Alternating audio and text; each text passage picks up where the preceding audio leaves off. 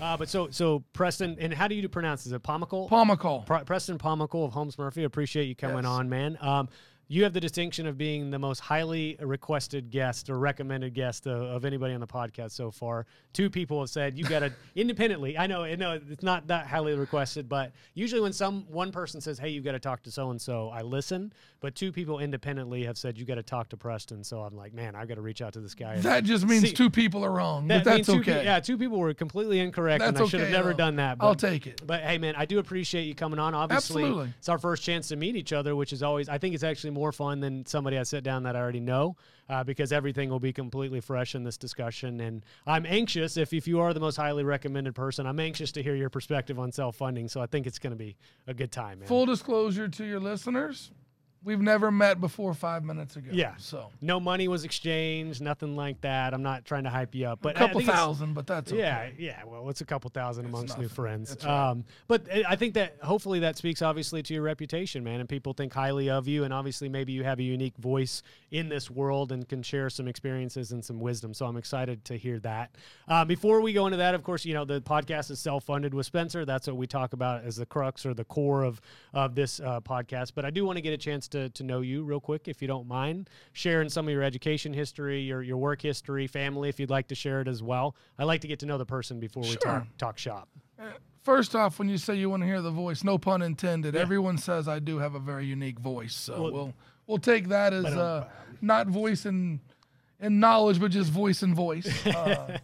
So yeah, I appreciate you having me on. I'm a full lifelong Dallas, Texas area resident. Born in Denton, grew up in Louisville. Went to private school in Dallas, commuted in. Left that in middle school for sports. Wanted to go back and be a fighting farmer. So to all you guys over at one of our competitors that went to LHS, there we go. We know who you are.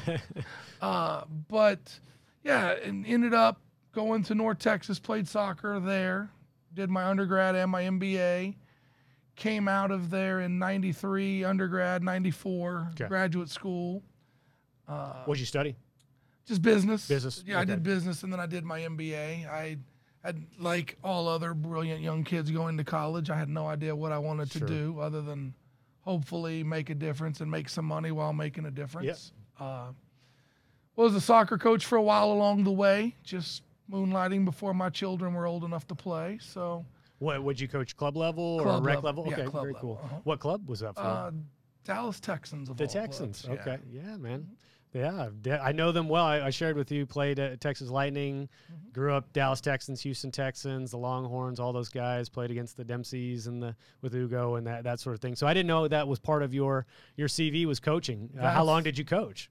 It was about 10 years. Okay. It was about 10 years. And then when my oldest child was old enough to play, which he's now 25, he was 4 at the time, or about to be 25, my wife said, it's time for you to invest in our own children, so let's do this. And so I kind of shifted that to my own children and their friends and friends of friends. So we had a few teams and did quite well. So it was fun. Well, when you say moonlighting, were you working in the benefits world and also doing that? So how many nights a week were we doing practice and games? Probably multiple, right? It was 3 to 4 nights a week. Unbelievable marketing tool. You meet tons of parents that are influential and this and that. So while it was great to help their children, selfishly, it was also good for me at the time. Nothing wrong with mutual benefit. No, it wasn't at all. Yeah. But it's a passion, but it wasn't my life. And I ended up with 3 great boys, a beautiful wife, and had to take care of them and take care of responsibilities. So I get that, man. So I'm entering my foray into coaching. U4, U5 girls, go Mermaids. All right. May I practice tonight? It was one of those things that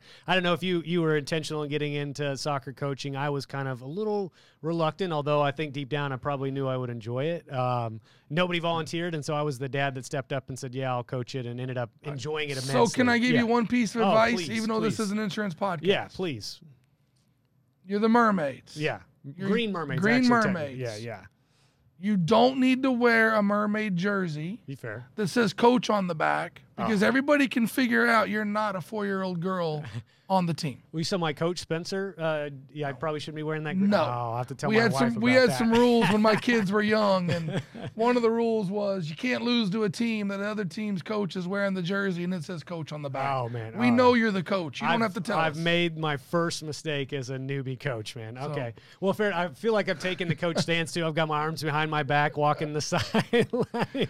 I'm getting into it a little bit, but I think at the end of the day, I enjoy it because I get to introduce my daughter to something that was a lifelong passion of mine and still is. We're watching the U.S. men's national team game tonight together, as a matter of fact.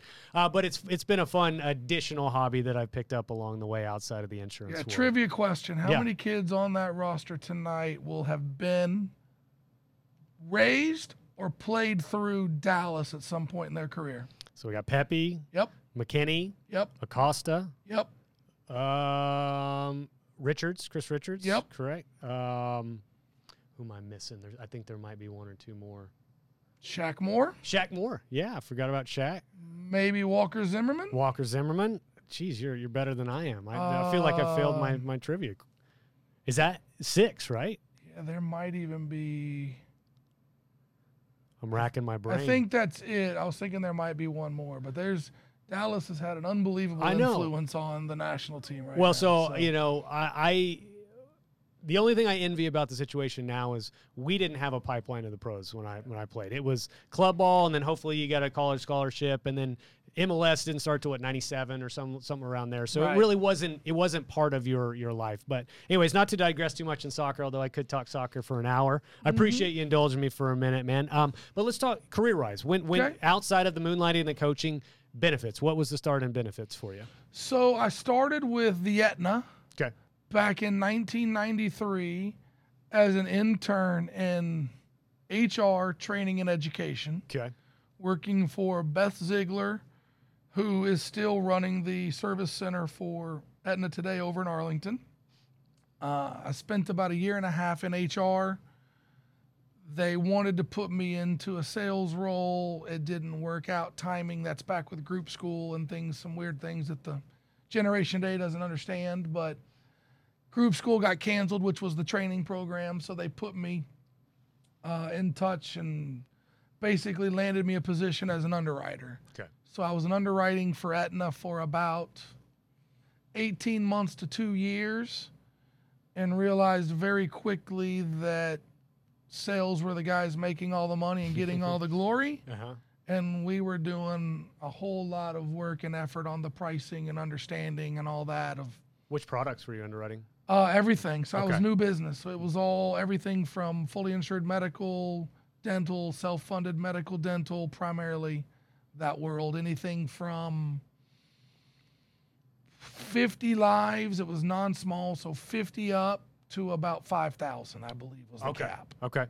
So underwriting, but you had this epiphany. I think I had a similar epiphany being in the finance department at Benefit Mall, paying those salespeople and going, I think I'm doing something wrong here. Mine maybe took me a little longer than it took you. It was about 5 years before I think I figured that out and got into sales. So you go, how does that transition work for you then? So I was with the Aetna for about 5 years. I was there when the Aetna US Healthcare merger went down. Okay. And they came to Dallas with all the non-competes, single product clauses for providers. Sales were drying up. They were putting contracts in front of you. And I chose to not stay at Aetna, and I went to CNA. Okay. Stayed at CNA for about a year. They had a medical product. They exited the medical world, so I was 2 for 2. Uh-huh.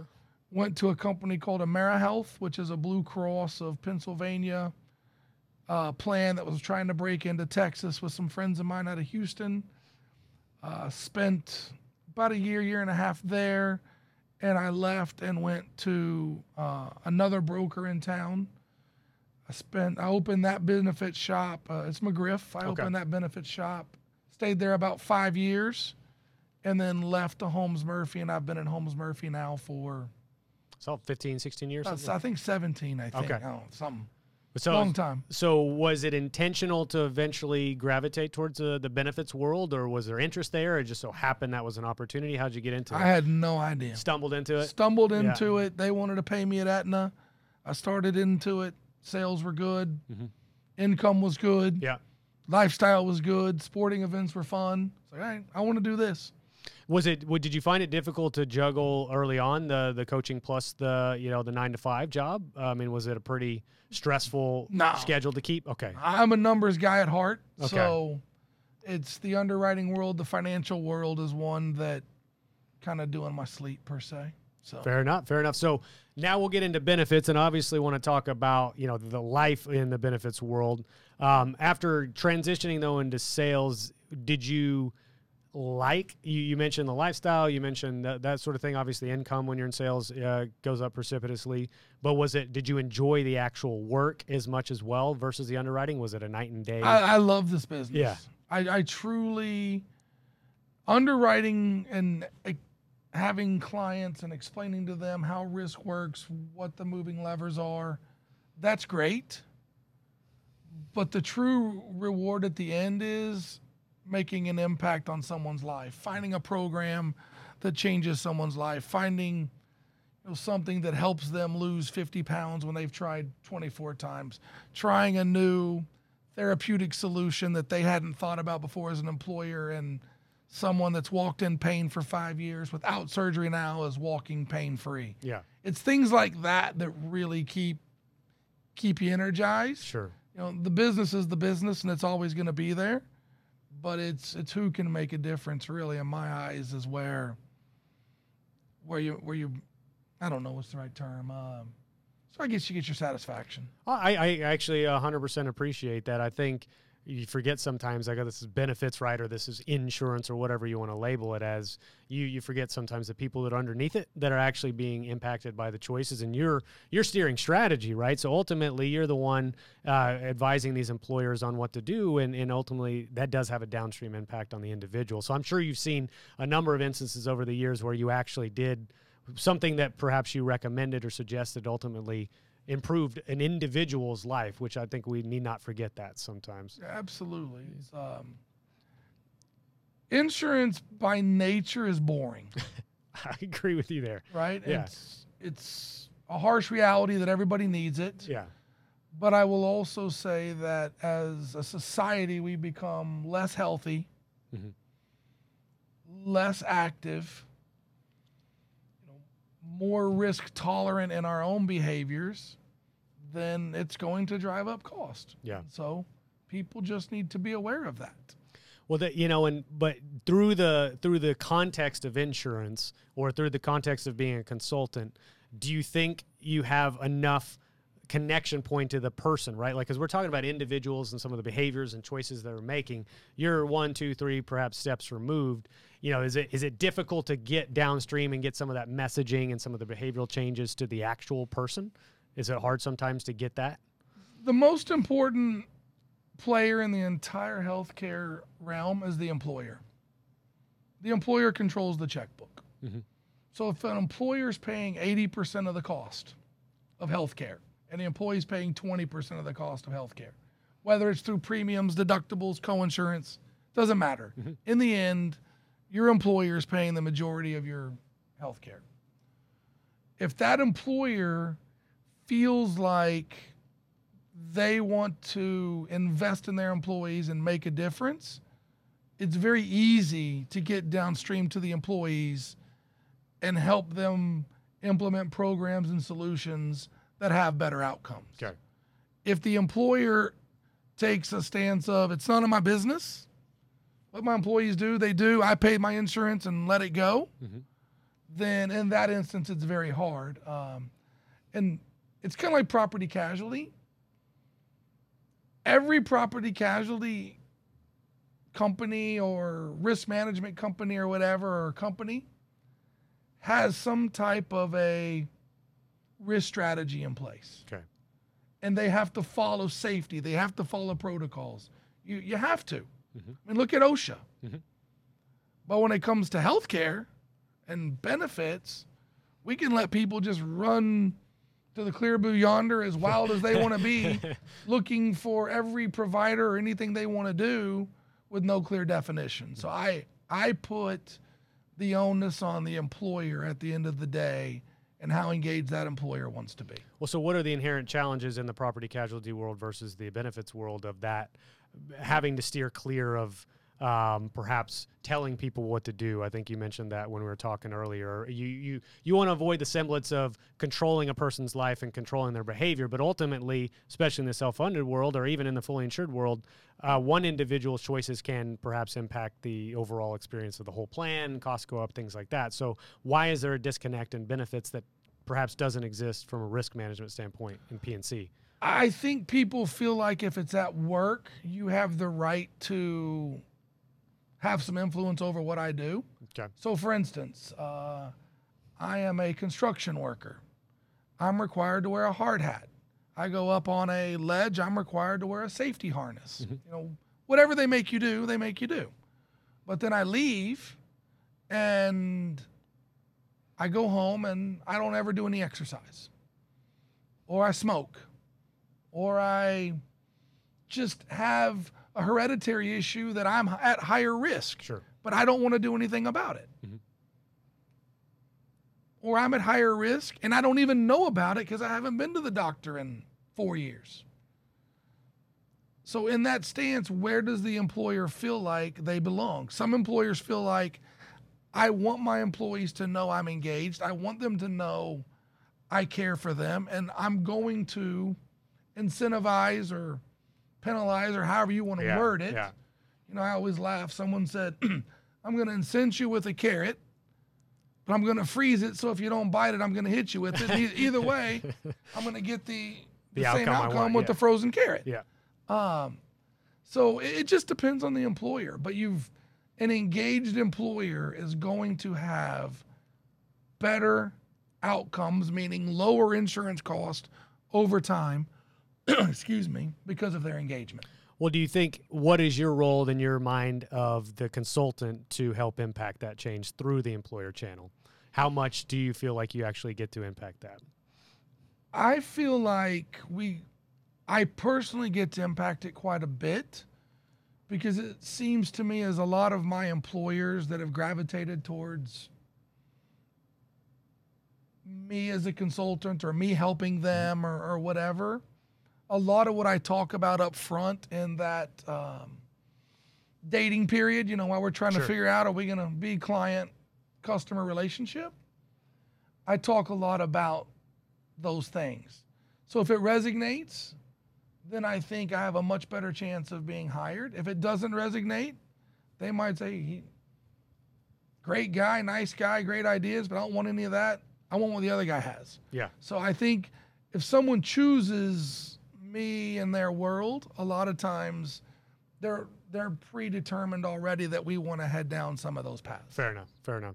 Well, so, I want to get us back on track, right? And I really appreciate your time here. Sure. I do want to ask a question, though, because I actually had somebody pose this to me the other day on a consulting call and said, hey, what has happened pre-ACA and post-ACA in terms of the stop-loss and self-funded world? And I had to admit that I really only entered the self-funded world after the ACA came out. So as somebody that's, spent some time before and after and been in the industry so intensely within the consulting industry, how has that changed your messaging? How has it changed your strategy in terms of self-funded clients?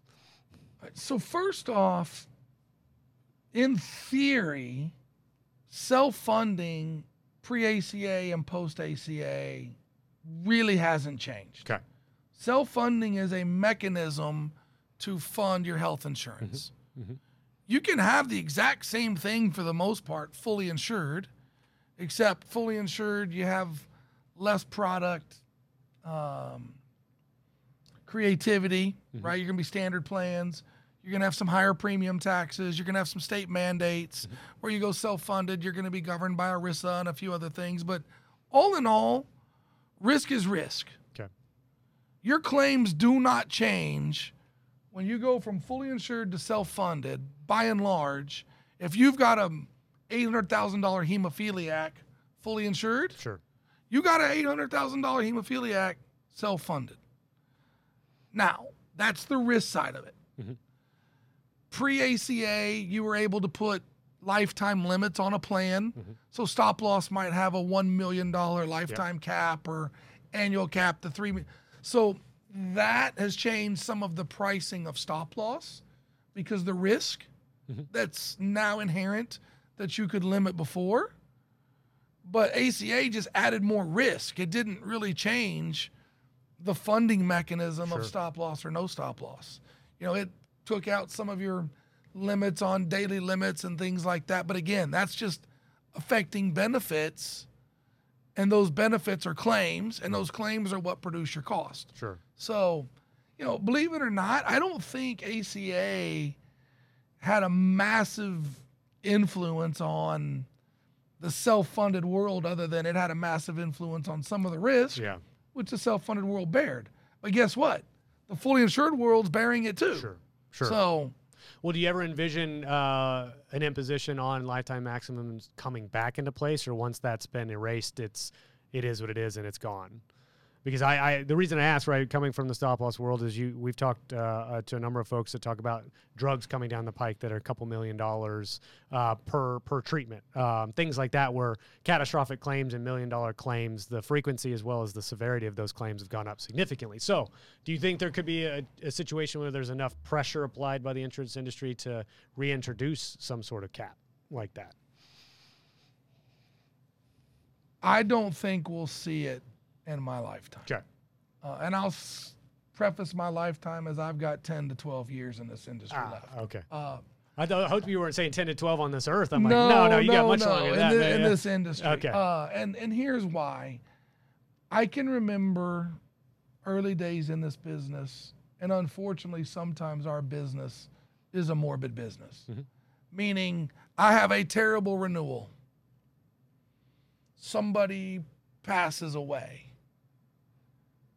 That terrible renewal just turned a whole lot better. So from that standpoint, I don't like, that's the one thing I don't like about this business. But you take this business and you take a premature baby 25 years ago that's born 1 pound or whatever the weight is, the opportunity for that baby to live and have quality of life was so different then than it is today. Today, it's almost commonplace that they expect that baby to have a full recovery through the NICU and into the world. And by the time they're 2 and they go through whatever development they need to, again, I'm not a clinician, I just see the claims dollars, that baby's going to have a normal life. Yeah. What's better than that? Yeah. So I don't think you can ever put a cap on something that is that great of opportunity. Okay. So as much as I'd like to see it from my financial side, the moral, ethical, and personal side of me feels like that will never come. Now, I'd love to see some of these $1 million blockbuster drugs, that are coming in now, your gene therapy, your crazy things that are changing the world. Would I love to see them more affordable? Absolutely. Would I love to see them in developed countries, all with similar pricing? So I can't go to Canada and get it 60% less than I can get it in America. Yeah. That's some of the things that I'd like to see a little more normalized. Okay. But that's not under my domain. Well, but see, that type of ingenuity and innovation in the United States is what we've been known for, right? I mean, it's something that we pride ourselves on. But I think you're right. I made the mistake one time digging into a stop loss case that I was trying to sell, looking at some case management notes and seeing a really just horrible kind of accident that happened to a family in the car accident. And it's like you forget sometimes that you separate the risk because you're trying to write the numbers and sell the case. You forget the underlying people that are impacted. So it's right. You've got to sometimes wear multiple hats and think about moral, ethical, the human element versus the financial element, which is just the risk assessment of the actual numbers. And that's why in our business, I laugh because people throw the term around broker consultant. It's interchangeable. We all have a group, same exact license. Some of us have a counselor's license too, but in the end, you have to have the Group 1 license that makes you a consultant, makes you a broker, whatever. But I often talk about the consulting side is the side with the human element that's talking about all these things. And then the broker side is the one at the end that just has to get a deal cut. Sure. You know. That's fair enough. Yeah, I've had some jokes with some folks on here about whether or not the broker terminology is somewhat outdated, or whether or not you're trying to shed your skin of that label anymore, because there was this semblance that a broker was shopping insurance, and that's kind of where the start and end of their role was. So I think if you had to refer to yourself, would it be consultant, broker, consult? Doesn't matter. I use them interchangeably Okay. and don't care. Fair enough, right? Some people get so fixated on labels. So we're talking shifts, and we're kind of talking future here. Let's talk about shifts in the self-funded space, whether or not it has anything to do with ACA. Just in recent years, what changes do you think you're seeing in the space? One of the ones that I see commonly is smaller groups interested, or more solutions in that space. But what are you seeing? So there's a couple things. First off, smaller groups are coming downstream to get into self-funded or level funding, which some of the carriers are calling it, but it's all a self-funded chassis. I think your larger employers are more and more looking at outside solutions that they could bolt on to their large self-funded plan to make them more efficient and more attractive. And I'll start with the smaller plans. Okay. And why have you seen a push for self-funding to come down into the smaller space? And I'm level funding at the carriers now will go 20 to 50 lives. Well, first off, everyone has to understand whether you're 50 lives fully insured or you're 50 lives level funded, you're in a risk pool. Okay? So what you do to affect your health and everybody else in that risk pool does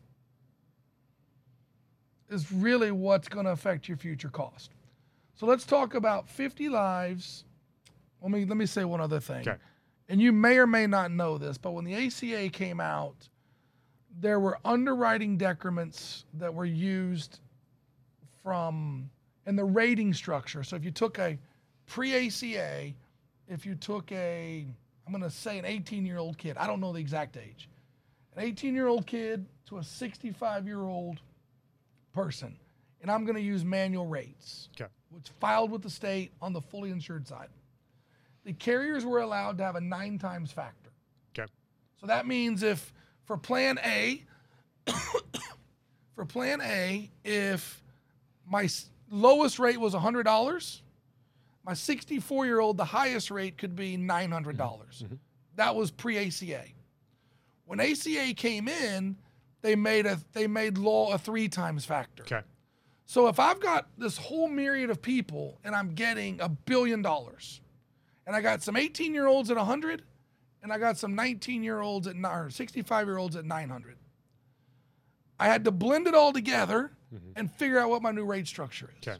So let's say our new rate structure goes from 200 to 600 because they put a 3 times factor on it. So now you take a 20-life company, and you do the demographics, and they were young. They got hammered by the new blending because a lot of their people went from $100 a month to $200. These 900s dropped to 600. You blend it out. You're still going to have the same number, but your younger groups paid more. Yeah. Your older population and your older groups ended up paying less. Okay. So in that world, who was happy? The older population. The older population, the older risk, people that had higher claims, but it's all manually rated and manually renewed. Okay. So now take your group of 30 lives that used to pay on average $400 per employee per month for everything. All of a sudden they're paying $600. They're looking for what can I do? Yeah. I'm going to give the industry credit. The carriers weren't the first ones to do level funding. Some TPAs got some stop loss in. Okay. And guess what happens when you go self-funded at a small group standpoint? You can underwrite. Okay. So I could take these 30 people, run them through a system, and I could underwrite it, where all your fully insured could only run it through the system. So let's say we ran it through the system fully insured and the rates were here, and we ran it through the self-funded system and the rates were here. That self-funded underwriter could discount it 20 points Okay. because he feels like that risk is much better. Guess what? They're getting claims runs from the fully insured groups. Okay. So the claims run says I have 400,000 in premium, 200,000 in claims. The self-funded underwriter go, I'll take a gamble on that. So they started skimming risk. Okay. So the insurance companies were losing really good risk to these smaller self-funded players hopping in with level-funded, quote-unquote, look-alike plans. Gotcha. Hence, the carriers then realized that this risk was leaving. Mm-hmm. So they started, all right, you're fully insured, but if you run at a certain level, we'll give you a self-funded option renewal. Okay. If you run bad, you're stuck fully insured. Gotcha. So that's where that whole thing generated from. It started ACA with the changes in the factors, and then someone realized real quick we can cherry pick risk. Self-funded world started grabbing risk. The major carriers like, I don't like that. Yeah. So they combat it. So I have no problem with it. Everything has its place, and it's been good for the markets, especially your groups that are running well. Well, I think maybe everything's old is new again. The last couple of years, I hear kind of a similar story where there new solutions are coming out in the smaller and smaller segment. I mean, I've heard level funding down to like 5 lives nowadays, which I don't know the whole arrangement, but some people are interested in it. But it's interesting to understand the impetus for that to happen in the first place. How long did it take the carriers to adapt? Was it a couple renewals before they figured it out? I think it was about 2 renewals. Okay. And so so now you know your AFAs, your signal level funding. There's a bunch of carrier solutions out there, but you do see maybe a renewed appetite for risk in that smaller size segment for a quote unquote unbundled but prepackaged, if you will, still level funded solution where there's a TPA and a stop loss carrier and a PBM. And of course the solutions out there that getting data, the Rover Analytics and the Verikais of the world that are helping get data. I think that's a good thing. I think the more exposure to the actual claims drivers and the risk is good for everybody, because if we can get them self-funded, or if we can get them in some semblance of self-funding, then you can look under the hood, actually start making change, right? Well, and that's, you talk about looking under the hood. It's very important that employers understand insurance is expensive. Mm-hmm. There's no magic bullet, okay? So you can go into reference-based pricing and you can change contractual language and you can take a bite of the apple off the top and save that money. But more importantly is, I think employers really, and this goes down to small groups, right? Doesn't matter, especially if a small group hops in a captive or a small risk pool where they're all doing the same thing. We have to affect risk. And when I started as an underwriter, this is a question you're not going to know the answer to this, we'll ask anyway. Okay. When I started as an underwriter 5 years ago, whatever it was, what do you think the average diabetic rate was in an insured population of a group? The percentages that were so if I had 100 people in a group, what percentage were going to be diabetic? Oh, let me guess. 5%. 3 to 4. 3 to 4. Okay. Wasn't too far off. Okay. So what that's is it now? 25 years ago. Today, it's probably 12 to 13. Okay. And I've seen statistics that by 2025 we could be pushing 20%. Okay. So in that theory, you have 100 people. 3 were diabetic, and let's just say that diabetic was costing $10,000 25 years ago. So per 100 people, that's $30,000. Today, we have, let's just say, 12 people, and those 12 people are averaging $21,000 a year, somewhere in that range. Okay. So inflation's gone from has gone from 10 to 21,000. Okay. But my utilization's gone from 3 to 12. Yep. So where I had $30,000 before, today I now have 12 times 21,000, which is what, $252,000 in my country boy math. I think that's right. Yeah. So that's 8 times. Yeah. So everyone harps on trend, and medical inflation, Where I go back and say, if we just produce less disease, every employer in town would be ecstatic. Yeah. With 3% diabetic rates and a. Well, I can't tell you how many times I'd have, I don't want to call them arguments, but negotiations with consultants about stop loss premium, and you're hammering 2 to 3, 4, 5% on premium, and there was a fixation on the fixed costs. I think I made a video about this once because you get frustrated with there's a fixation of the fixed cost component because there's this presumption that you can actually impact that through negotiations, and that's part of your job, of course. But like you mentioned earlier, those costs are a function of the actual claims themselves. That's driving the risk.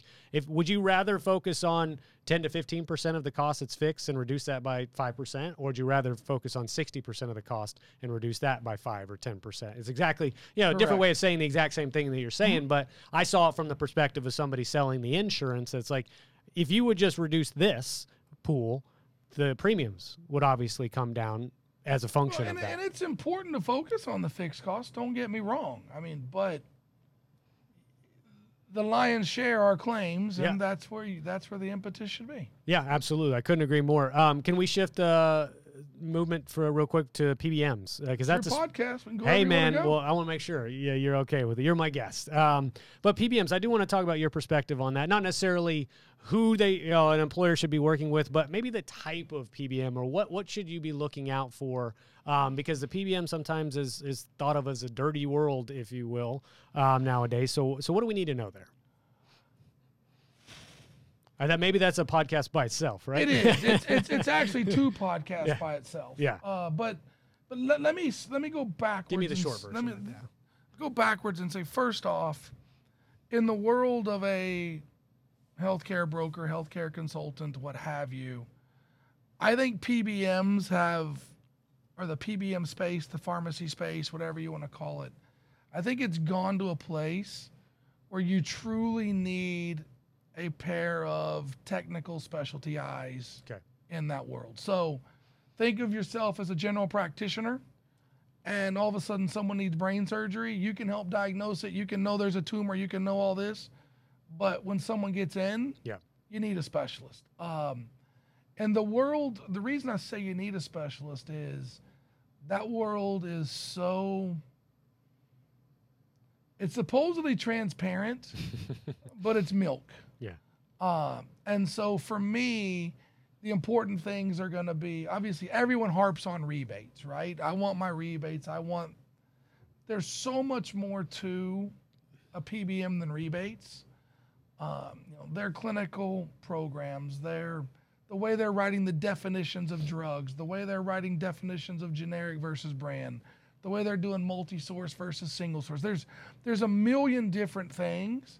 So in that world, I'm fortunate enough that I have a couple partners that I go to with all of my clients and make sure that their contracts are not only buttoned up financially and financially transparently, but also from a language and a terminology standpoint and an audit standpoint, and all those things to me are very, very important. There's the prescription world's extremely important. I mean, it's what's changing lives today. Yeah. And I mean, take Hep C, right? I mean, how many people lived with hepatitis and had $50,000 of claims a year? And I don't have it. I don't pretend to understand how they lived, but I heard it affected their life. Out comes the 3 or 4 wonder drugs about 5 years ago, and for $100,000 a piece, $75,000 a piece, you're cured. Yeah. In certain circumstances.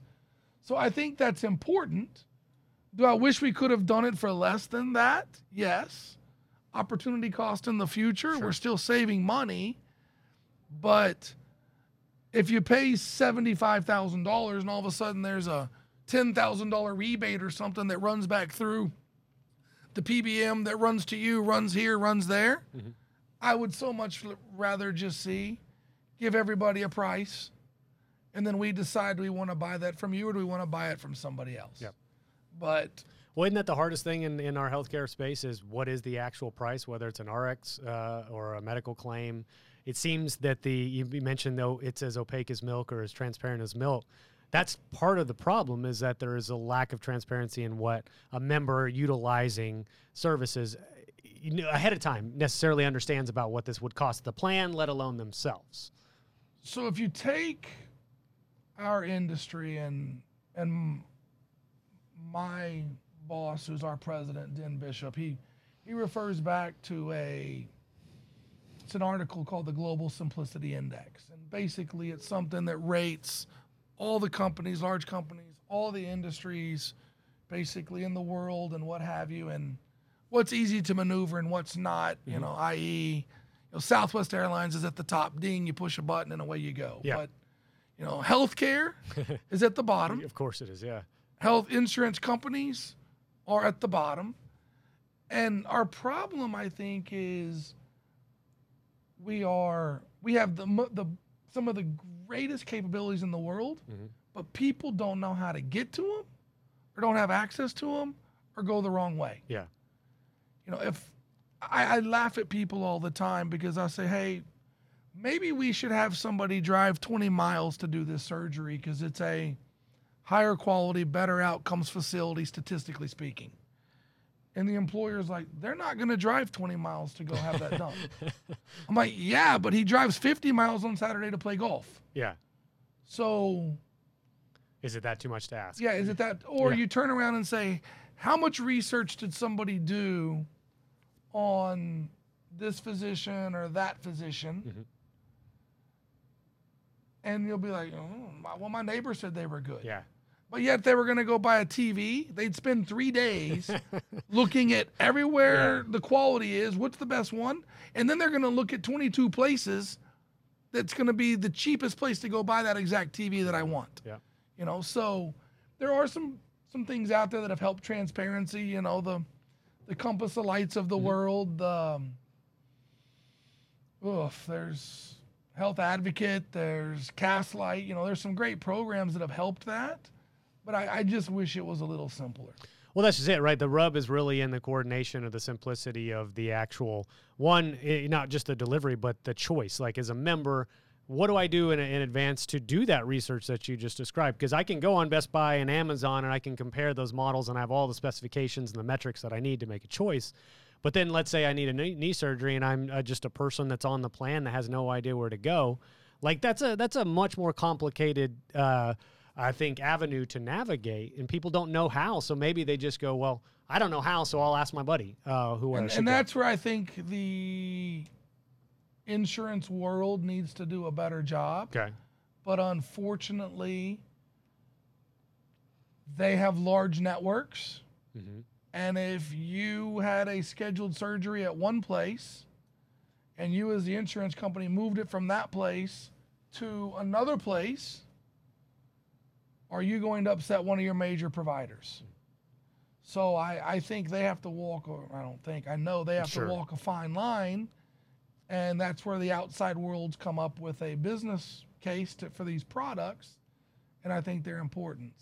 Well, and so I think that's a nice segue into the next question, is in the innovation side, right? We're talking about simplicity. How do you make it easier for a member to make choices? What else are you seeing out there?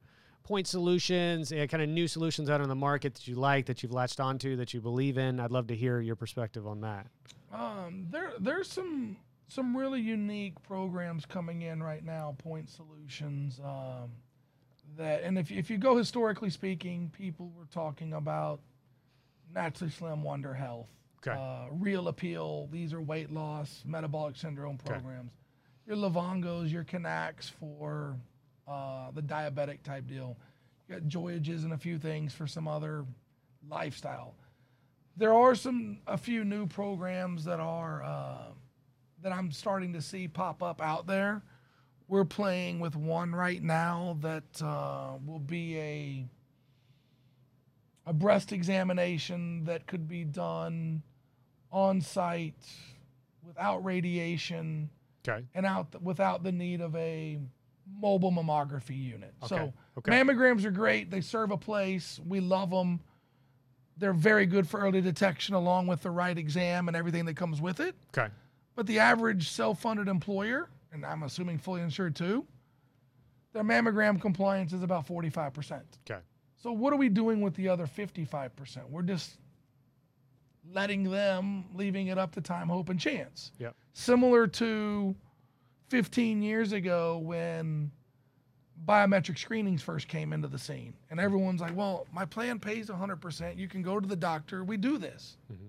And you look at it, and only 35% of our population is going to the doctor a year. Yep. You bring a screening, you make it convenient, you make it on site, you get their blood, you're in and out in 30 minutes.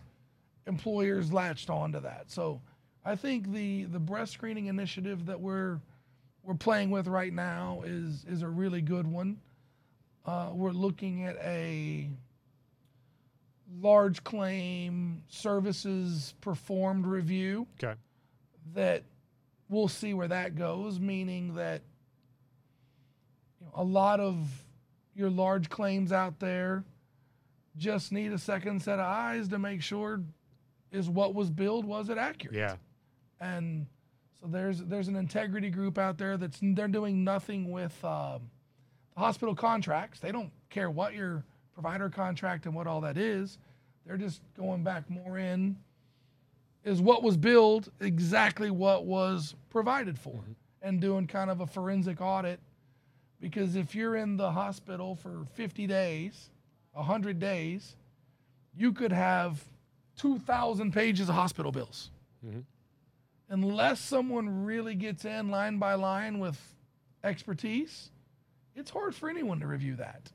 So, I'm not saying there's any purposeful wrongdoings, but there's a lot of room for miscoding, misbilling, and things like that. Sure. So that's two areas we're playing in now. Well, yeah. So they say never ascribe malice to something where incompetence could suffice, right? So it's not necessarily fraud, waste, or abuse. It could just simply be, an error, accidents, right? But so that's kind of the back end of that. Do you see, right? You mentioned earlier there's no silver bullet, but do you see anything perhaps behaviorally impacting people's choice or lifestyles or anything like that? Healthy population versus an unhealthy population. How do you drive people towards healthier choices? Do you think the insurance industry even necessarily plays a role in that, or is that down to the individual? I guess is a bigger question. Again, that goes back to my comment earlier in regards to the employer. Yeah. If the employer feels like they have a right to help influence some of the employees' behavior because they're the ones with the checkbook, then yes. So, for example, Holmes Murphy, my employer, pays a major part of my insurance. So if Holmes Murphy says, Preston, you need to get an exam this year or it's going to cost you money, I feel like it's their right. So I'm going to go get my exam. Fair enough. Because they're the ones paying my insurance. So I have no problem with that. Yeah. And I subscribe to that world. So go back to, do I have the right to tell an employee to live healthier, be healthier? That's philosophically, I can't say it fits every client. Yeah. Well, that's right. And do you think there's a role for a wellness type solution involved in that sort of lexicon of all the solutions that are there? Do you think wellness has a role to play? I mean, I know when wellness came on the market, it seemed like it was this exciting new toy, and then you sort of unpacked it and whether or not it's actually getting participation and things like that. So you're going to laugh. I really don't like the term wellness. Okay. What do you I refer like to it as? I like the term of managing risk. Okay. Now, if I need a wellness platform or a portal to measure all the different activities of my risk management of my health plan, then I think that's fantastic. I need it. And that's going to be my wellness portal that manages, I'd almost call it a risk portal. Okay. Right? Because did you get your screening done? If you got your screening done, did you do this? Did you whatever is in there, I think is important. The whole world of wellness and just saying, hey, let's all go walk to walk. We know it's going to make us healthier, but if we reward walking, we're going to end up rewarding the people that are already walking and running marathons. Yeah. And what's crazy is when you look at the data, A third of the population, let's just break our population into thirds. Okay. We're going to say lean, healthy weight, average weight, obese. And that lean, healthy weight that you look and you think everything's great, probably 20-25% of that population is at risk. Okay. That's why you'll hear someone say, oh my God, my neighbor had a heart attack, died, and he was the picture of health. Yep. He ran every day, he ate salad, he did this, and I'm drinking beer. Yeah. Well, from a hereditary standpoint or something was going on with that person. And wellness doesn't find it. Risk management finds it. Okay. So just walking doesn't find it. Now let's reverse courses and let's go down to the lower section that was obese. And clinically obese doesn't mean you look terrible, because we know clinically obese has a whole different definition than what our eye test does. Okay. 20-25% of that population, their bodies are running like well-oiled Ferraris. So they could go walk all you want them to, but it's not going to help them or hurt them, because they're already, I hate to say it, it was told to me one day, that's the population God must love most, because they don't do anything and there's no problems, And I just kind of laughed at it. But I was like, that's a good point. Yeah, yeah. You hear about the person that's 102, smoked a pack a day, drank every day, doesn't do anything right, never walked. There's no scientific answer for that other than God made them very well. Yeah. I don't know what else to say to that. Yeah, so fair. But there's a big place for the risk management side, Okay. which I take all the wellness vendors and I would class them at some level of risk management. Fair enough. And then I would take the platforms and say, we need some platform that can help us manage and keep track of all this, because if you don't, it'll fall apart. Fair enough. Okay, that's cool. I just like that there's obviously multiple ends of the spectrum in which you can impact, whether it's the beginning, whether it's during the actual claims consumption, like you said, whether it's afterwards, and looking over those claims and auditing them and making sure. I think every one of them has their place, but like you said, there is not a singular solution that's going to fix everything, which is fair enough. But so let's talk big picture. We drilled down very deep. Now let's pull it back and say big picture, industry future. What do you think? You said you got 10 to 12 years left in this industry. What do you think that next 10 to 12 years might look like? This is your crystal ball moment. First off, you hear a lot about Medicare for all, single payer system. Yeah, Federal government's taking it all over. I don't think that's the answer. I don't think that's the answer because, number one, Medicare's run pretty inefficiently. If you just read all the news of all the scandals and billing fraud and whatever. Two,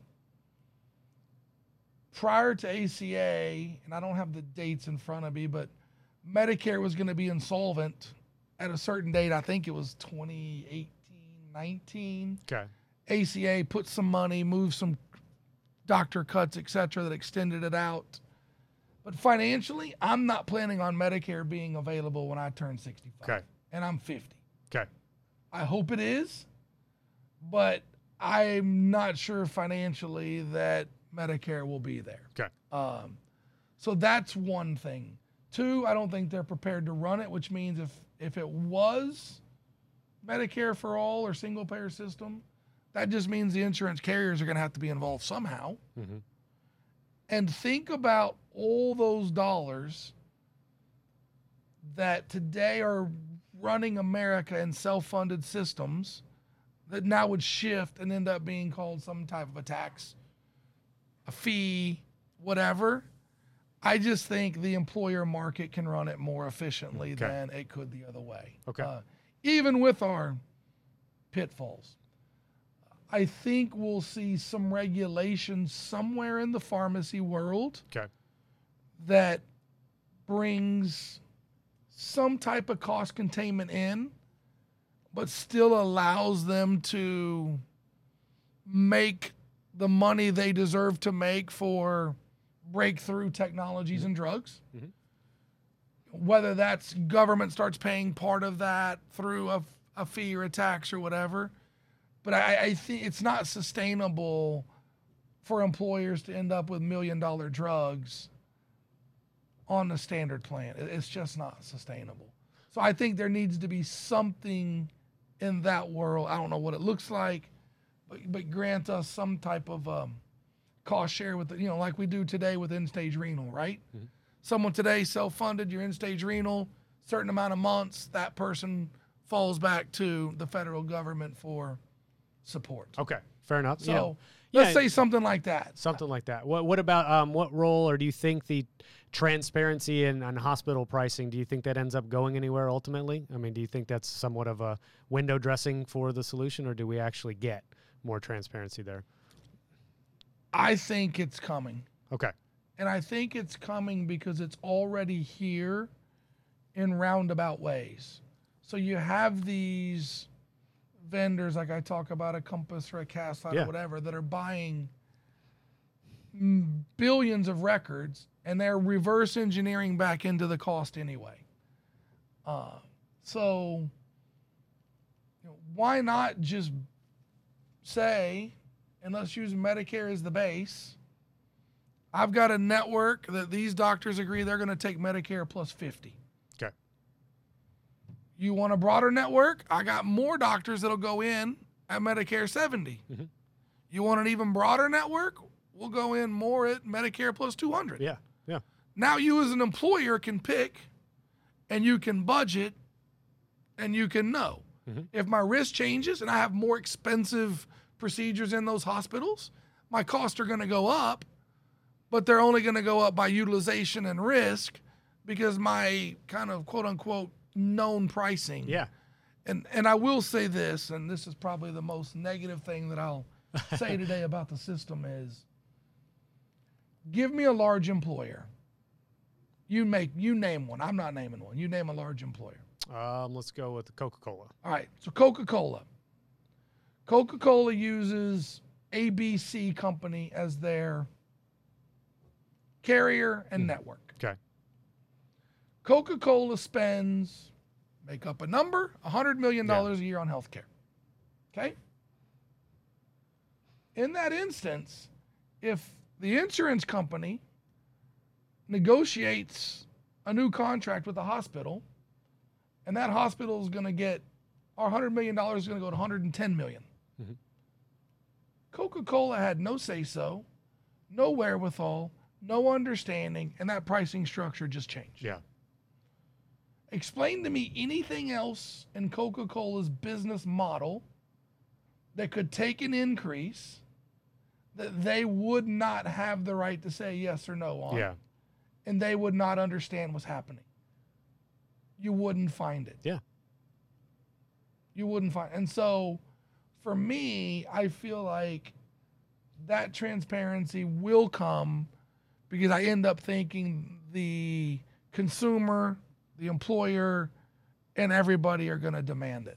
Well, I think, if you give the people the right tools, most of the time they'll make the right decisions, at least in my opinion. Maybe I'm optimistic about people, but most of the time, like we said, there's not the right tools at their disposal for them to make an educated decision. So they end up just being, it's a kind of a shot in the dark whether or not they make the right choice. Right. So let's wrap it up, man. I know I want to get you on your way. We talked for an hour, and I really appreciate it. I think we probably could. We'd go for another hour, but so kind of parting shots, man. What if anybody listened to this through the whole thing, which you'd be surprised there's quite a few folks that actually do. What do you want to leave the listeners with, man? What I would leave the listeners with is a couple of things. First off, as you go through everything and we talk about everything we've talked about, there's no such thing as bad risk, and there's no such thing as a bad group. Okay. There's underfunded risk and underfunded groups. Okay. So if I have a $10,000 claim or I have $1 million claim, and someone says, well, which one's worse risk? Well, it depends. If my $10,000 claim has $10,000 of premium, not very good. If my $1 million claim had $2 million in premium, I'll take that. Yeah. So that's one thing that a lot of people think is, this group's better than that group or whatever. Yeah, they might run more efficiently, but it's about how is something priced and is it priced appropriately. Okay. Another thing that I always talk to people about, bigger's not better. Okay. Better's better. So I have employers all the time tell me, we're 400. If we could just get to 1,000, Yeah. then we get a price break. Healthcare is not a commodity. Yeah. So going from 400 people to 1,000 people is not going to make you run more efficiently. It's not going to save you money. Matter of fact, what if when you gain those 600 lives, you added 3 hemophiliacs that you can't get stop loss on? Mm-hmm. It may cost you a lot of money. Yeah. So I always caution people 2 things. One's about, they ask me, is my risk bad? Excuse me. I said, no, there's no such thing as bad risk. It's just underfunded risk. Mm-hmm. And then 2, if I get bigger, am I going to? No, you're not going to be better. So Okay. from that standpoint, I like to make that point. Another point I'd like to make is there's a lot of people out there doing good. Yeah. There's a lot of people that care. There's a lot of people that are bringing point solutions or advocacy solutions or even the carriers.